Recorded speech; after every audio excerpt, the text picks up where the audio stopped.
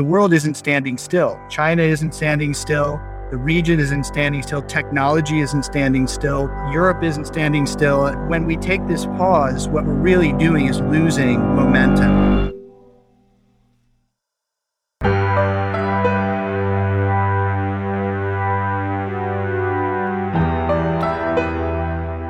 What impact does the pandemic have on the global trading system? What role will trade play in the global recovery and global economy of the future?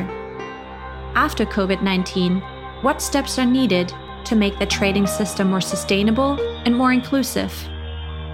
These are some of the questions tackled by the AIG Global Trade Series 2021, a series of podcasts brought to you by AIG in partnership with some of the world's leading centers of expertise on global trade. The series moderator is Rem Korteweg of the Klingendahl Institute. Hello and welcome to the AIG Global Trade Series 2021, a series of podcast conversations with leading thinkers on the future of international trade. My name is Rem Korteweg. I'm a senior research fellow at the Klingendahl Institute in the Netherlands, and today we will be discussing trade integration and the Americas. Since July last year, a big new trade agreement has gone into force between the United States, Canada, and Mexico. Of course, I'm talking about USMCA. And USMCA has replaced NAFTA and is currently being implemented. Now, 2 years before that, in 2018, 3 Latin American countries signed up to the CPTPP, a Trans-Pacific Trade Initiative that excludes China, but also excludes the United States. At the same time, for most, if not all Latin American countries, China remains their main trading partner. Now, amid discussions about nearshoring, resilience of supply chains post-COVID, and the green transition, it really is about time that we focus on how these trends are impacting trade in the Americas. It's also worth zooming in on USMCA and trying to get grips with what the deal means for the region. And to do this, today I'm joined by 3 fantastic experts. First of all, I'm joined from New York by Shannon O'Neill. Shannon is the Vice President, Deputy Director of Studies, and Nelson and David Rockefeller Senior Fellow for Latin America Studies at the Council on Foreign Relations. She's an expert on Latin America, global trade, U.S.-Mexico relations, amongst other things. It's fantastic that she can join us. Secondly, I'm joined from Washington by Steve Liston. Steve is Senior Director at the Washington, D.C. office of the Council of the Americas. The Council of the Americas is an international business organization that aims to promote development, open markets, the rule of law, and democracy throughout the Western Hemisphere. And at the Council, he manages the Trade Advisory Group.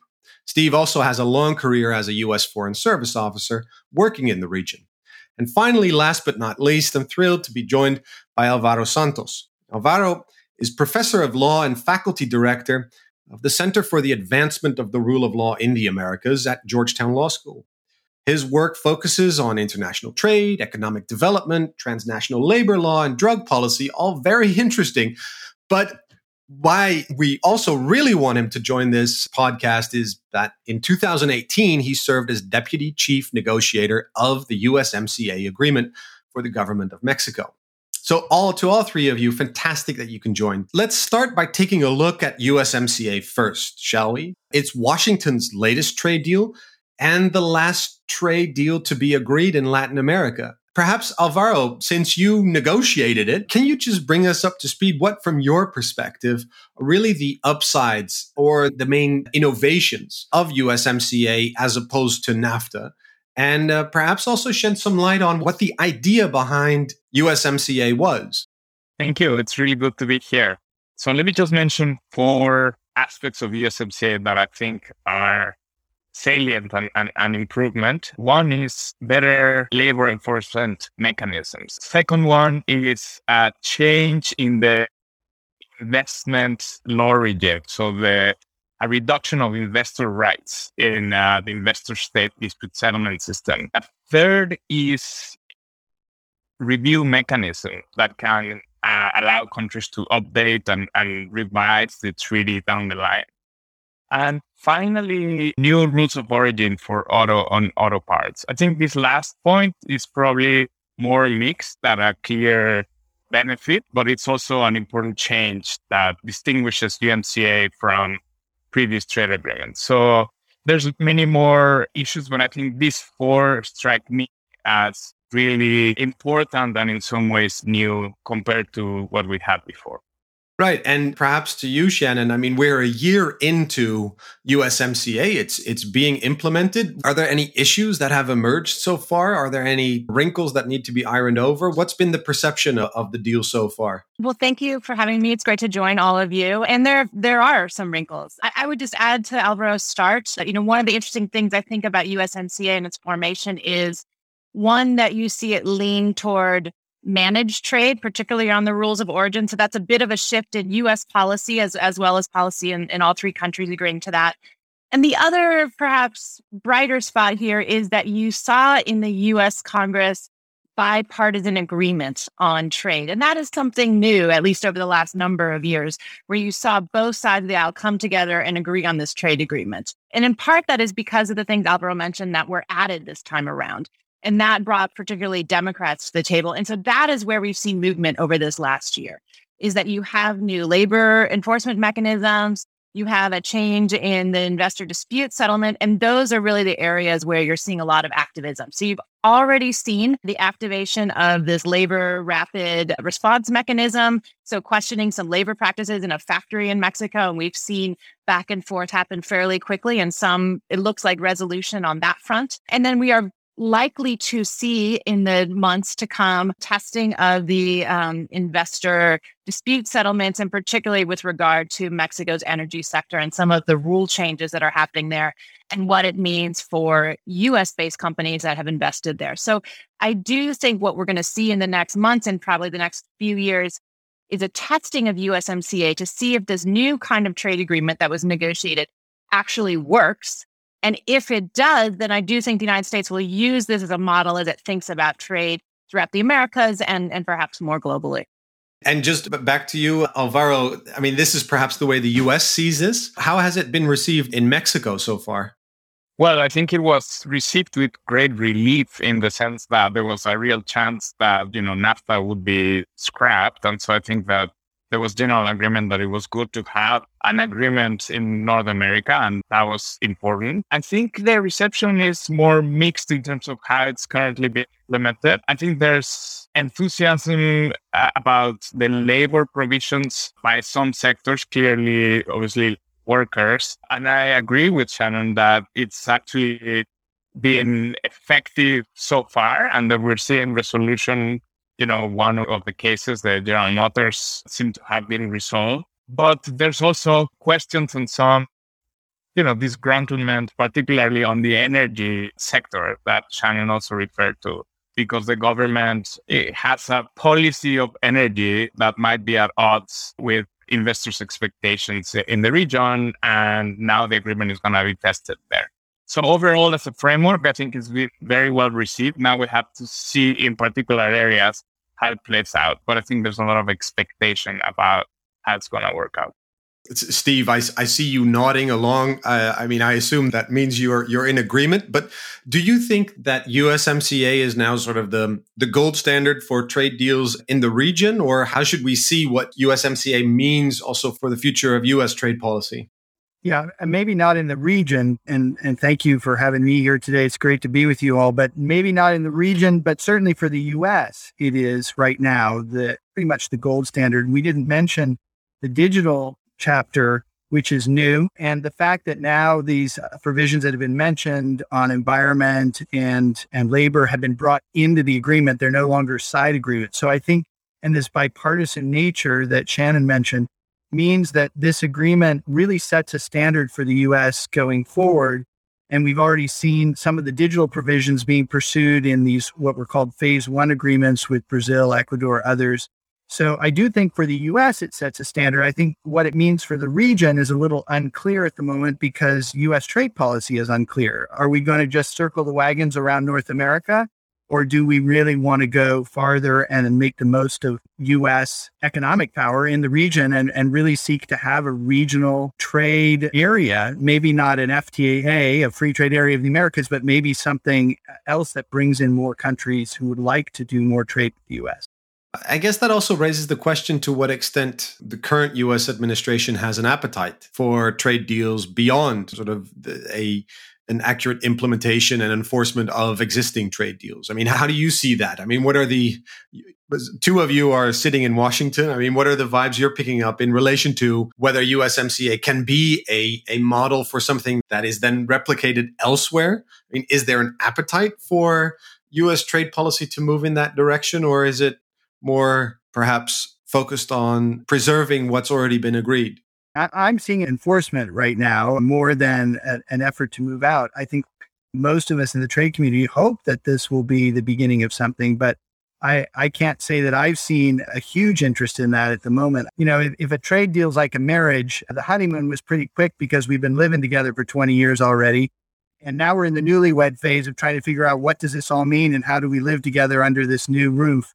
And I think we haven't yet gone to the place where people are saying, all right, how do we take this and move it elsewhere? There's some of that elsewhere, I think, outside the region that is not in the Americas, but in the Americas themselves, I think we haven't seen it yet. We're hoping that by the Summit of the Americas next year that the U.S. hosts, that maybe that will be one of the issues on the table of what do we do on trade. And just pivoting to you, Alvaro, Mexico, of course, doesn't just have USMCA in its back pocket. It also has CPTPP. How should we see those two big deals? I mean, do they function side by side? What's the Mexican appreciation of the value of these two deals? Do they complement each other, or is there actually perhaps some room for improvement? Do they clash? How does it look from your point of view? Well, I think that in some way they complement each other, but there's also points of tension. I mean, one clear point of tension is precisely rules of origin for autos and automobiles, where you see in CPTPP was actually a decrease in the content that needed to be originated in that Trans-Pacific Alliance to enjoy, duty-free access. And what you see in USMCA, it's actually the opposite. It's an increase in the content of the value that needs to originate in the region to enjoy duty-free. So what you see in some ways in USMCA is a move away from CPTPP in that regard, and an emphasis on regional production vis-a-vis other supply chains, particularly Asia. And so I think that's a clear difference. I would just say, I think I see CPTPP as the culmination or the apex of like 3 decades of consensus view on trade liberalization. And USMCA, to some extent, continues that in some areas, but I think it begins a departure in the areas that we talked about. And just to touch briefly on your previous question, I don't see much appetite for continuing trade agreements in the region, but in the US and maybe other countries in the Americas. I think there's a moment of kind of reflection and pause, perhaps, because of the backlash against globalization and the sense that you have to deal with some of the distributional consequences that trade has brought in. And there's a real question about how can we make globalization more inclusive. And I think USMCA in some ways begins to respond to that concern, even though not fully. And so to me, we're going to see some pause before we see a new wave, if we see that, of trade agreements that go in a different direction. It's my sense. Yeah, I think one thing that's worth just putting on the table is while the U.S. generally pulled back over the last few years in terms of free trade agreements, I mean, USMCA was renegotiating agreement that was already there. And one, as Alvaro just said, was more towards a managed agreement rather than free trade. Actually, the region did not stand still during this time, right? So we've talked about CPTPP. Many countries joined that. We saw that the EU and South American countries negotiated a Mercosur agreement. Now, the ratification of that has been stopped because of the retrograde environmental policies of Brazil, which don't look to change. We also saw Canada negotiate a free trade agreement with the EU. So the rest of the Western Hemisphere actually has been trying to push forward a free trade agreement or free trade agenda around the world, while the United States has pulled back. And I do agree with Alvaro, though. I think we are at this moment where we're not sure where it's going. Are you going to see more regional agreements? You have RCEP and others in Asia that have come to being. Are you going to see more global agreements or the CPTPPs? Or are people just going to sort of take what they have and try to enforce them, which seems to be the position where the United States is. So I think there's a lot of moving parts around here. And Latin America, while it has been, many of these countries have been protagonists in many ways signing these agreements. These are middle income countries or smaller countries in the overall global flows, and they're not going to be really the ones driving the agenda. They're going to have to pick and choose where they can fit in as these other bigger manufacturing blocks, figure out how they're going to interact with each other. Right. And that'll bring us also to the China question, which I want to ask after I give Steve a chance to respond. Yeah, just to say that the problem, I think we all three have identified this problem that this is a moment of pause, sort of looking in and how do we make work what we've got. The world isn't standing still. China isn't standing still. The region isn't standing still. Technology isn't standing still. Europe isn't standing still. When we take this pause, what we're really doing is losing momentum and losing the ability, not just the United States, but the Western Hemisphere in general, to project when we don't continue to update these agreements and expand them. I think our hope is that we will get a vision for how to expand them, even given the issues that are out there. Alvaro? Yes, I think that Steve is right that obviously the world moves on and in some ways trade continues. I think what I want to distinguish trade agreements from, trade relations. I think that there was a time where there was a lot of confidence that a model of trade agreement was useful, which included investment. And that was somewhat the recipe for economic growth. And so countries just signed a lot of them, embarked on a policy of trade liberalization that followed that model. I think that's where there's much less confidence now and more doubt about whether that actually can achieve what it promised. And so that's where, in my view, we're seeing some pause and rethinking. And so that's why I expect that it'll be some time before we see a new engagement in just signing more trade agreements. But there's many other ways to engage in trade relations. And Steve mentioned, Asia and China. Well, they're also thinking about different models of framing trade relations and investment relations that should make us think about different ways of doing that other than signing the type of trade agreements that we're used to. No, that's excellent. And in some respects, we see in Europe also wouldn't necessarily call it a hesitance, but there's at least difficulties in keeping momentum for signing new trade agreements. I mean, there's a big emphasis in Europe as well on enforcement and implementation. Also, to get skeptical domestic audiences on board and to show the value of some of these trade deals that are signed. So I don't think what's happening in the Americas is necessarily exceptional, but I do want to pivot now to how China fits into this. We're going to take a quick break, and when we return, we're going to continue our conversation with Shannon O'Neill, Alvaro Santos, and Steve Liston about trade integration in the Americas. At a time of sluggish and uneven global growth, when geopolitics and the pandemic are stressing the rules-based global system, conversations about international trade and its contribution to global prosperity have never been more important. If you would like to listen to more podcasts on global trade, search AIG Global Trade Series 2021. This series is brought to you by AIG and its partners, the Institute of International Economic Law at Georgetown Law School, Chatham House, the Klingendahl Institute, the Research Institute of Economy, Trade and Industry, the Jacques Delors Institute, and the International Chamber of Commerce, UK and France.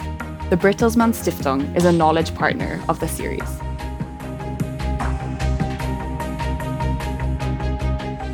We're back from our break, and I'm going to continue our conversation with Shannon O'Neill, Alvaro Santos, and Steve Liston, and talk about trade integration in the Americas.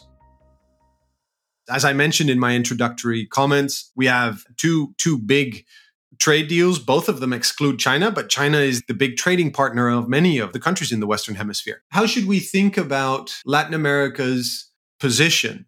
I mean, is it fair to describe Latin America as being squeezed between the US and China? And if not, then how should we look at it? But if it is, what does that mean for Latin American trade policy? Any takers? I'll start. So I think there's two aspects here. I think there is what China means for Latin America itself, leaving aside the geopolitics of the United States.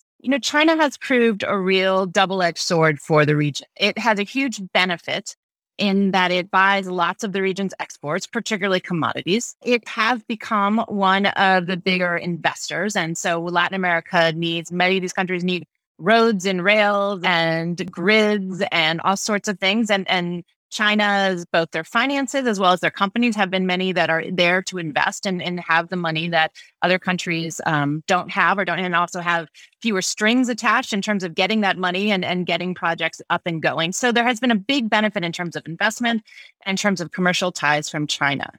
That said, in the end, China is a fundamental competitor, particularly to Latin America's manufacturing sectors. And for those countries that have aspirations to climb the value-added chain, to become producers of more advanced manufacturing and the like, China poses a real challenge. And if you look at some of the economic studies, and Danny Roderick has become famous for this idea of premature deindustrialization. So as middle-income countries move up towards advanced or high incomes, their industrial sectors decline faster than they have in previous past. Latin America is one of the biggest victims around the world of that, and in large part because of the challenge of China. China wants to import commodities from Latin America and then send back manufactured goods and not have those made in the region themselves. So there is a challenge there just for Latin American countries. As you think about trade with China or investment from China, it has lots of great benefits, but it also, in the medium to long term, as you think about supporting your own middle class and creating jobs and creating dynamism in your economy, they're real challenges. So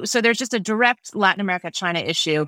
Then there's the U.S.-China geopolitical tensions and how that plays out in Latin America. And that, too, is something that most nations have been able to balance so far. They've been able to remain commercial partners with China while still having ties to the United States. But I do think we're going to see more issues coming forward. So, the most obvious one, high profile, is what happens with telecom grids, whether Huawei gets to bid on or win auctions, and do you have sort of safe, secure networks that could link into U.S. networks.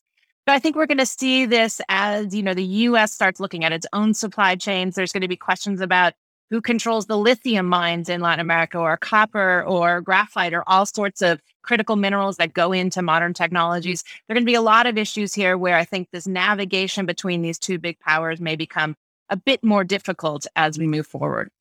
Steve, you wanted to come in on this?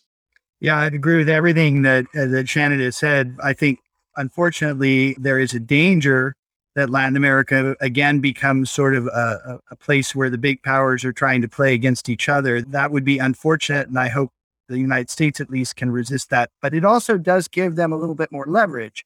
I don't think there's an option of saying you have to choose at this point, because China is such a big trading partner for most of these countries. And it's not just China and the US either. I think especially in the digital space, Europe plays a really important role in terms of the model. What kind of model are we going to create in this new digital economy? And for most of the countries in Latin America, there's a big question mark. Which model do you prefer?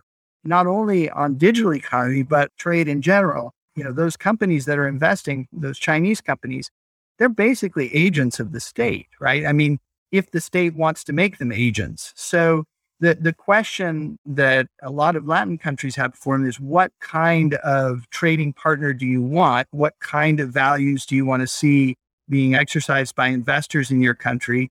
Who do you deal the best with? And I think those are becoming more transparent as everyone gets more experience in trading with China and in Chinese investing and so on.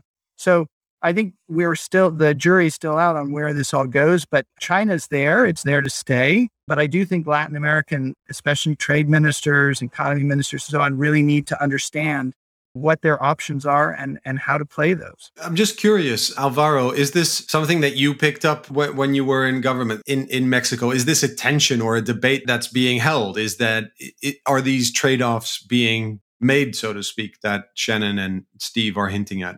Yeah, I think there is definitely a tension, and Mexico in that regard, has opportunities, but also challenges. I wanted to add to what Shannon and Steve have said, that in some ways, NAFTA, now the USMCA, but NAFTA has also been squeezed by China. So it's not just Latin America.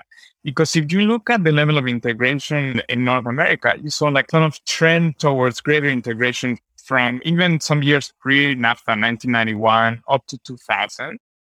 And then what you see is a process of disintegration where China basically came on board in the global trade scene. And so that's really striking. So much so that in 2018, we were almost at levels of the beginning of NAFTA in terms of integration. And so, when you compare sort of NAFTA's trade in total world trade.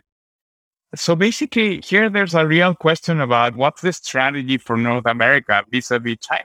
Is there one? In USMCA, there isn't really much. I mean, there is this clause that I find very lamentable about the possibility of canceling the agreement or of one party opting out of the agreement if the other parties sign a trade agreement with a non-market economy, which is basically a euphemism for China. But I don't think there is a real strategy for North America on how to engage with China if we are thinking strategically about trade. And so I do think there's a squeeze, and I think each of the countries, both the United States is basically engaging with China on its own, and then Mexico to some extent as well. But that is going to be like a big area where we're going to need to think about what's the position of these countries vis-a-vis China, and particularly if they want to do something jointly about the region in its trade with China.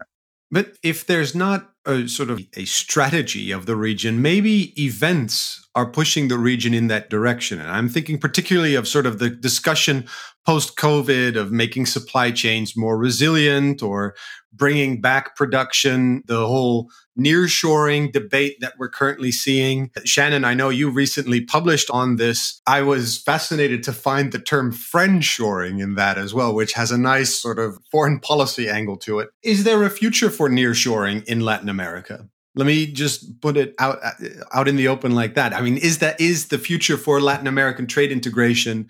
Is that nearshoring and bringing back supply chains to be able to feed the U.S. The U.S. market? Sure. Well, I'll start. And I think the short answer is yes, but. And so let me explain that. So we talked about this drift and sort of pause in what's happening in trade policy around the Western Hemisphere. And I think there are two things that could restart a more active trade policy. So one is this interest in rejiggering and moving around supply chains. So part of that is COVID and what we saw with the pandemic. Part of it is huge transportation costs and the challenges of containers moving across seas. But a big part of it, particularly from the U.S. perspective, is this widening of the aperture of what we define as national security interests. And so rather than just sort of hard, kinetic, military type things, now we're talking about all kinds of economic issues. And the Biden administration released in the beginning of the summer this supply chain report. There's more reports to come, but looking at 4 critical sectors, looking at semiconductors, looking at pharmaceuticals, looking at critical minerals, particularly going to technologies, and looking at electric vehicle batteries or large capacity batteries. So you're seeing really a whole focus across the U.S. economy or the economy generally. And this idea that national security depends on having production nearer to home, as opposed to having it in Asia, particularly. So, and in China, to be very specific. So here, what the U.S. is going to find when they try to operationalize this is you can't bring it all back to the United States. One, because some of those minerals and things just don't exist in the United States. But two, you are going to need geography and proximity. Things being spread out, not too far, but not too near, is going to be really useful. So I do think there's a huge opportunity for Latin America, Mexico, of course, but other countries in Latin America to step in. One, as you know, we're talking about friendshoring. You want to send production to places that we trust. Latin American countries have long been allies of the United States in lots of different ways. Two is actually the United States has more free trade agreements in the region than it does pretty much anywhere else in the world. So you already have preferential access set up for factories that might set up in these countries or mines or other kinds of facilities. And three, you have this geographic proximity. So I think that is one issue that may reactivate this agenda, is this need or perceived need in the United States for national security reasons to bring back a whole bunch of economic activity.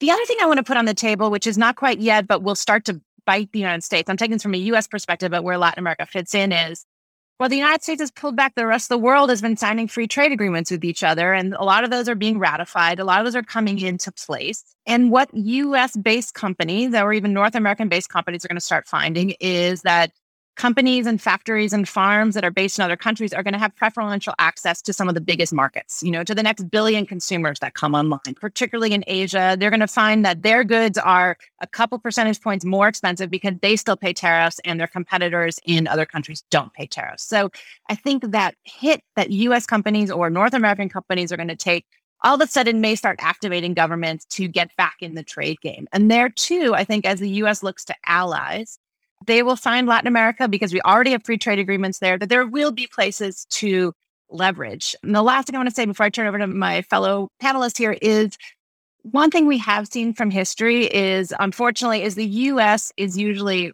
reactive, not proactive on these issues. And so if you look at the history of NAFTA, it was Mexico that brought the idea of a free trade agreement to the United States. Now, the United States was open to it for a whole lot of reasons at the time, and so went forward with it. But it's hard for me to imagine that the Biden administration or whomever comes after him would be really the one actively putting this on the agenda. So really, it's Latin American nations and their leadership that probably need to come to Washington with a proposal to take advantage of what's happening or to help the region as a general play in this larger global trade field. So the conditions might be there, but then the question is whether this is going to be a door that Latin American countries walk through. I want to bring in Steve on this. Yeah, two things. Just agree that the moment is here in part because of what's going on in trade, in part because of the China issue in the United States. I think there's two issues that we're seeing with regard to the Western Hemisphere. The first is simply U.S. domestic politics, and it's just so messy right now. I mean, it's really hard. Even though there's bipartisan agreement that we need to do something about China, it doesn't seem to flow much into the trade area. So there are voices certainly in favor of it, but there are others who are still saying, trade isn't the solution. So I think it'll be interesting to see if that dynamic in the United States can be turned around. I think it's going to require a vision to be put on the table and be pressed, not just by the United States, but by the region as a whole. Not sure we're seeing that vision yet. So let's hope. But the conditions are right if that vision is put out there. It's just that the domestic situation is really hard. The second thing is we're having a lot of Latin American countries, governments come to us who see this option, who want to take advantage of nearshoring, but they seem to be missing one factor, which is companies are the ones who make the decisions where to invest, not the U.S. government, right? So why are they in Vietnam and not in Guatemala or Honduras or somewhere else? Well, because they've made a choice not just based on labor costs, based on many things of why to be there. And fundamentally, the Western Hemisphere countries are going to need to do what makes it attractive for U.S. companies to invest. The U.S. government cannot tell companies where to invest. The Chinese government can. The U.S. government can't. And so the U.S. government can do things to make it more attractive. At the baseline, it's the countries themselves that need to ask themselves, how do we attract that investment? And I'm not sure a lot of them are willing to do what they have to do in order to attract that investment. We'll see. I hope they are. But it's a big problem, I think. And of course, this also raises the specter of whether domestic politics in Latin American countries is aligned to want to grasp these opportunities. Alvaro. Yeah, I just wanted to add to what Steve said. I think he's right about the messiness of U.S. politics currently, but I think what I would say is what we're seeing is also a change in economic policy in the United States domestically.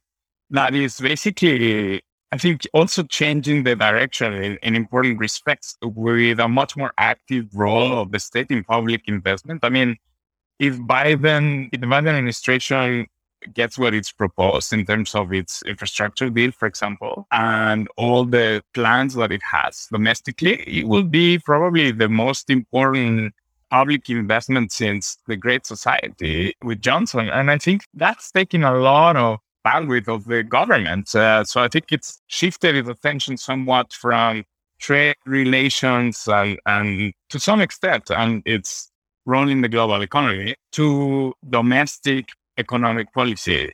And so I think that what Shannon was suggesting is right in that there will be a lot of opportunities because the Biden administration also has this interest in reshoring for the reasons she pointed out. And if we look at Biden's executive order on global supply chains, I think that's also very clear that, there's an interest beyond the pandemic and maybe even beyond national security, that there is really the beginning of a different industrial policy or of a new industrial policy for the US. And so that opens up opportunities for countries in Latin America, but those opportunities need to be actively sought after by these countries, maybe using the trade agreements they currently have. I mean, that's, I think, a very clear case for Mexico. I don't see yet a clear strategy on how to use these opportunities or how to think about how to become like a supplier of in some of these areas. But that's going to be definitely an opportunity to take advantage of. I think that's really interesting. If I can paraphrase you, Alvaro, what you're saying is that in the United States, perhaps trade policy has become subordinate to industrial policy. If not subordinate, yeah, to some extent, it's now being thought of as a complement to sort of much more robust domestic economic policy where the state plays a more important role. And that's connected to the emphasis on, improvements in workers' well-being and the creation of jobs. So a much more emphasis on work and workers than on consumer welfare. I think that's very clear. And so, yes, trade policy would try to make that happen also. There's one final issue that I want to get your views on. We haven't talked that much about EU Mercosur. We have, however, flagged that it has been negotiated, but of course it's at risk of not going anywhere anytime soon because of concerns from the European side about the climate policies, and the EU is very actively now connecting its trade agenda with the climate agenda. There's a discussion inside Europe about setting up a carbon border adjustment mechanism that's going to have massive trade implications. The United States is talking about some sort of a carbon border tax. And it leads me to raise this question, how the region views the upcoming green transition. Is this something that Latin America, and of course we're going to generalize hopelessly, but is this something that the region is prepared for? Shannon? I think on the political side, there hasn't been much or definitely enough thought about it. But the building blocks for Latin America to take advantage of the green transition are there. So this is a region that, for a whole host of regions, already has a pretty clean energy matrix out there because of hydro, because of renewables and the like. It's also a region in general that has a ton of potential. So wind and solar and geothermal and others, there's a lot of potential here for Latin America to build on an already pretty green energy matrix. So that all is good. We also are seeing trillions of dollars flowing around the world desperate for ESG investments. So investing in environmentally friendly areas. And it's not just the dedicated funds. It's, big players like BlackRock say that they're going to consider these issues on all of their investments and all of their funds going forward. So I think there's a huge opportunity for Latin America to gain a lot of the money they need for infrastructure and for other things in this green sort of pillar or this green vertical that is appearing, and for the money that's happening. That said, today, you have the two biggest economies moving away from a greener future. So in Mexico, you have a government that's doubling down on fossil fuels, is building and buying refineries, and is shutting off a lot of the renewable projects that were there. In Brazil, as we talked about earlier with the Mercosur EU project, we see a government that is really turning away from more environmentally friendly type of policies and the like. So I think there is a challenge there. And the one thing I would say for Latin America is if they don't sort of embrace this green transition, it's coming much faster than anybody in the region thinks. And so it's coming on two levels. Rem, you mentioned, it's coming on the government levels. The EU is talking about a carbon border adjustment tax. So goods that might come in from Latin America, if the energy matrix is dirtier, they're going to have to pay something. The US has started talking about it as well, which would be very significant, particularly for Mexico, given its dependence on trade with the United States. But the other player here are companies. And as we lead up to Glasgow and COP26, which is going to happen in November, most of the Fortune 500 companies around the world have made carbon neutral pledges that they will change their own manufacturing supply chain and make it much cleaner than in the past. And so if Latin America wants to keep the manufacturing they have or expand the manufacturing they have from a lot of these big global companies, they're going to have to help those companies meet those pledges that they've made to shareholders, that they've made to the world. And that, I think, is a challenge. So there's huge opportunities. There's building blocks for this green energy transition that Latin America can take advantage of. But I don't think the political leadership is moving that direction today.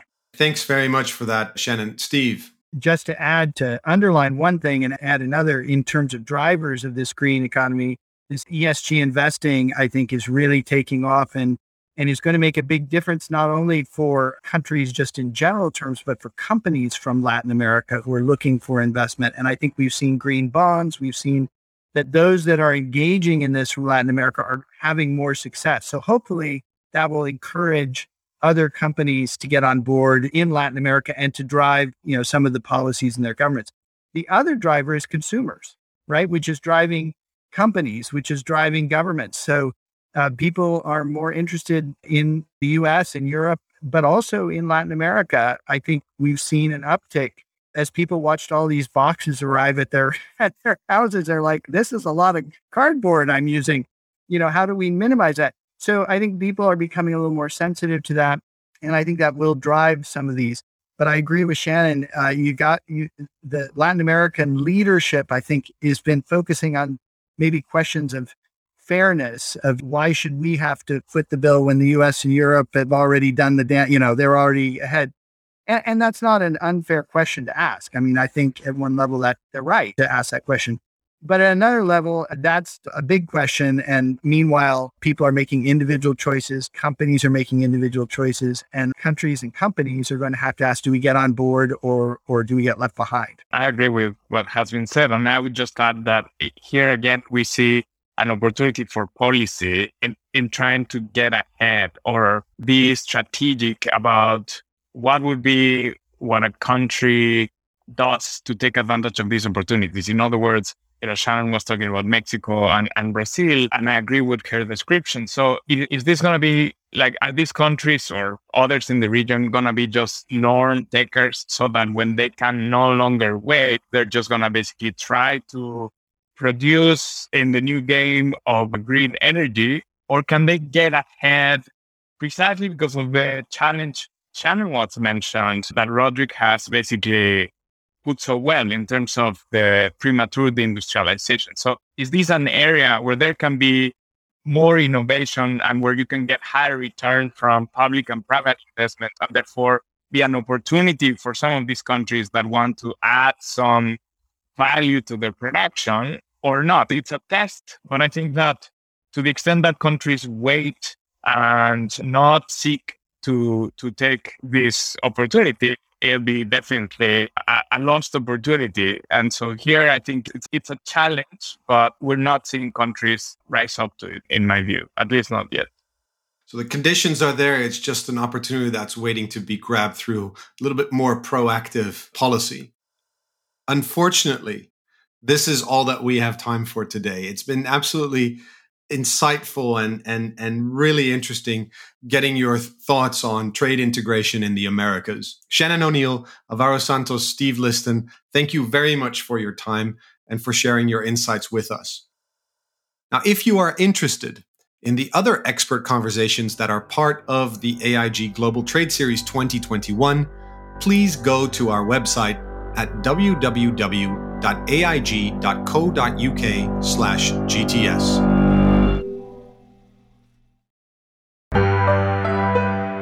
The AIG Global Trade Series 2021 is an international partnership between AIG, the Georgetown Law Institute of International Economic Law, Chatham House, the Klingendal Institute, the Research Institute of Economy, Trade and Industry, the Jacques Delors Institute, and the International Chamber of Commerce UK and France. The Bertelsmann Stiftung is a knowledge partner of the series. To access articles and opinion pieces from partners in the Global Trade Series, and to listen to more podcasts on global trade, search AIG Global Trade Series 2021 or follow the AIG Global Trade Series wherever you get your podcasts.